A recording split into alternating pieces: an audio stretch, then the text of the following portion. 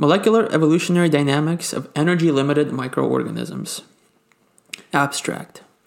Microorganisms have the unique ability to survive extended periods of time in environments with extremely low levels of exploitable energy. To determine the extent that energy limitation affects microbial evolution, we examined the molecular evolutionary dynamics of a phylogenetically diverse set of taxa over the course of 1,000 days. We found that periodic exposure to energy limitation affected the rate of molecular evolution, the accumulation of genetic diversity, and the rate of extinction. We then determined the degree that energy limitation affected the spectrum of mutations as well as the direction of evolution at the gene level. Our results suggest that initial depletion of energy altered the direction of and rate of molecular evolution within each taxon. Though, after the initial depletion, the rate and direction did not substantially change.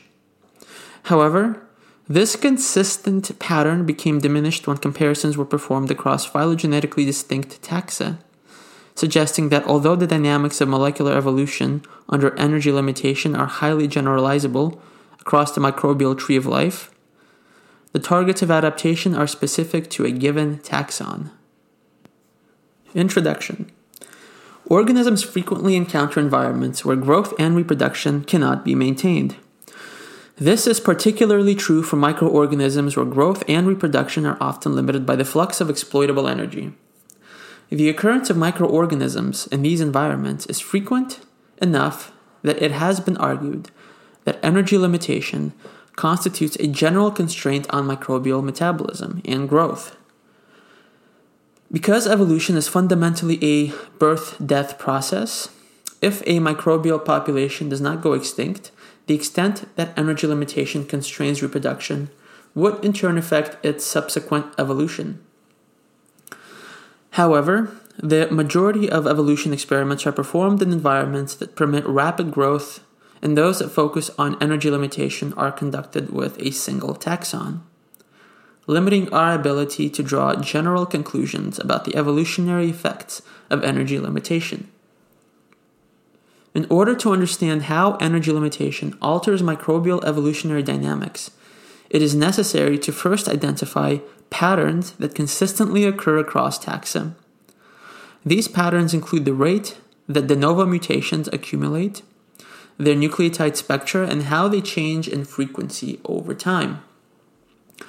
Given that the majority of mutations are introduced during genome replication, once cells can no longer reproduce, the input of genetic variation should effectively cease until environmental conditions improve and reproduction can resume.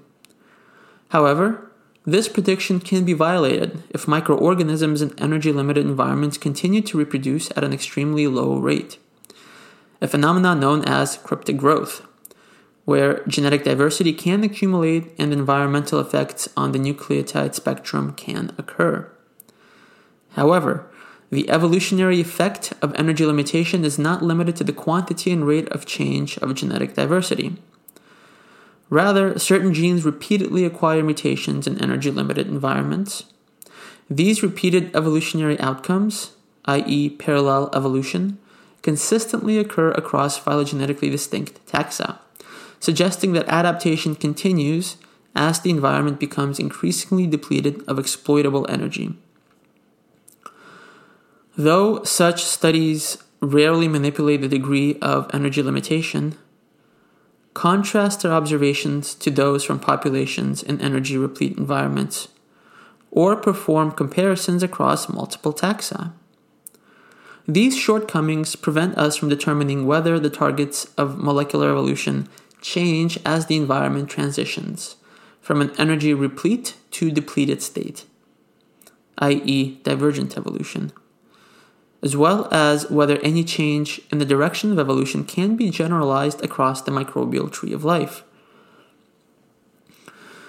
In this study, we examined the molecular evolutionary dynamics of energy-limited microbial populations from 6 bacterial taxa that were propagated for around 1,000 days.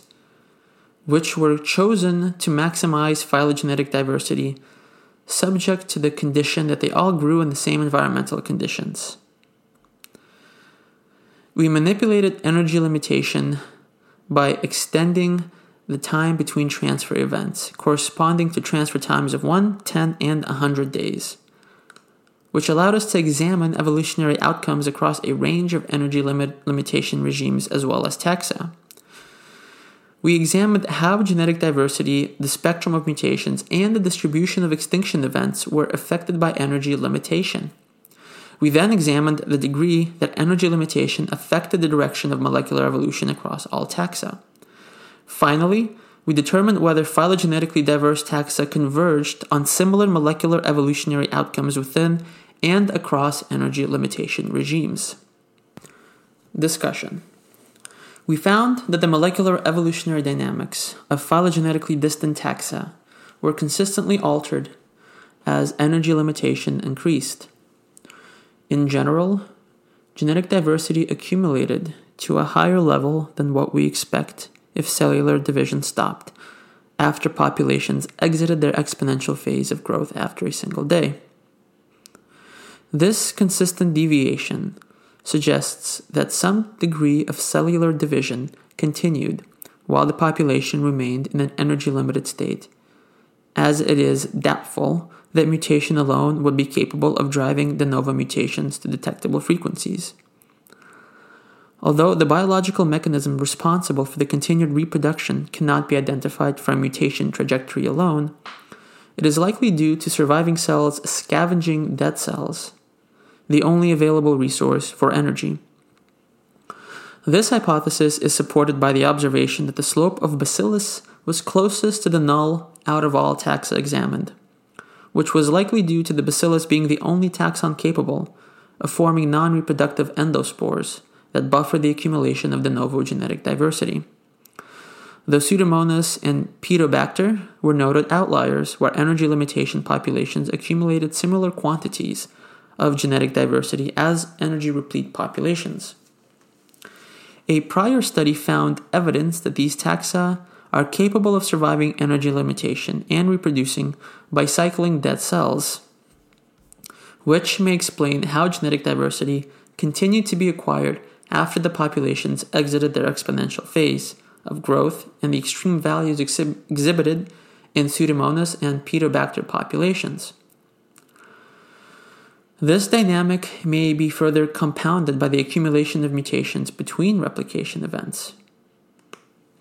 Comparisons of the molecular dynamics of different energy limitation regimes revealed that the frequency trajectories of mutations and the spectrum of non-synonymous and synonymous polymorphic mutations, PN over PS, had higher similarity between 10 and 100-day regimes than either one did to the one-day regime. A similar pattern was also found in our analyses of the direction of molecular evolution at the gene level, where the degree of divergent evolution was at its lowest for comparisons made between 10 and 100-day regimes across taxa. Furthermore, the nucleotide mutation spectra of energy-limited populations were consistently altered across taxa, suggesting that mutations acquired between transfer events contributed toward the patterns of diversity we observed. These altered dynamics are likely partially due to the effects of stress in energy-depleted environments on the mutation spectrum, which has been noted in prior studies. This recurring pattern of populations in 10 and 100-day treatments being more similar to one another than either were to the one-day treatment suggests that the main effect of energy limitation on molecular evolution occurred shortly after the populations exhibited their exponential phase of growth, an observation consistent with recent findings documenting the physiological and cellular changes that microorganisms incur after energy depletion and may be relevant to clinical contexts. Despite the generality of the effect of energy limitation on the molecular evolutionary dynamics within a given taxon, the signal of this pattern dissipated when comparisons were made between phylogenetically distant taxa. By coarse-graining genes to a higher level of functional annotation, we found that convergent evolution occurred among phylogenetically distant taxa within certain energy limitation regimes. However, the same biological functions contributed to these signals of convergent evolution in energy-repleted and depleted environments. Alternatively stated, although the phylogenetically distant taxa acquired mutations at the same molecular targets within certain energy limitation regimes, and divergent evolution occurred between energy limitation regimes within each taxon, the statistical signal of divergent evolution was lost when comparisons were made among all taxa. This lack of signal suggests that although energy limitation can consistently alter the rate and direction of molecular evolution in predictable ways, the targets of adaptation likely vary across phylogenetically distant taxa. The lack of biological functions enriched for mutations within a specific energy limitation regime casts doubt on whether universal contributors towards adaptation can be identified by comparing evolve and resequence experiments from phylogenetically distant taxa. The absence of such contributors contrasts with the consistent effect that energy limitation has on evolutionary dynamics within a given taxon.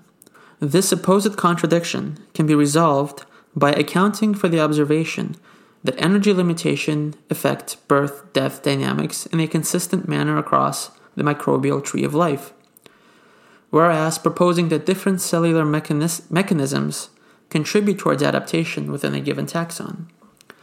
To compensate for this lack of signal, we argue that future efforts to investigate adaptation in energy limitation environments should focus on characterizing the cellular effects of mutation that reach high frequencies.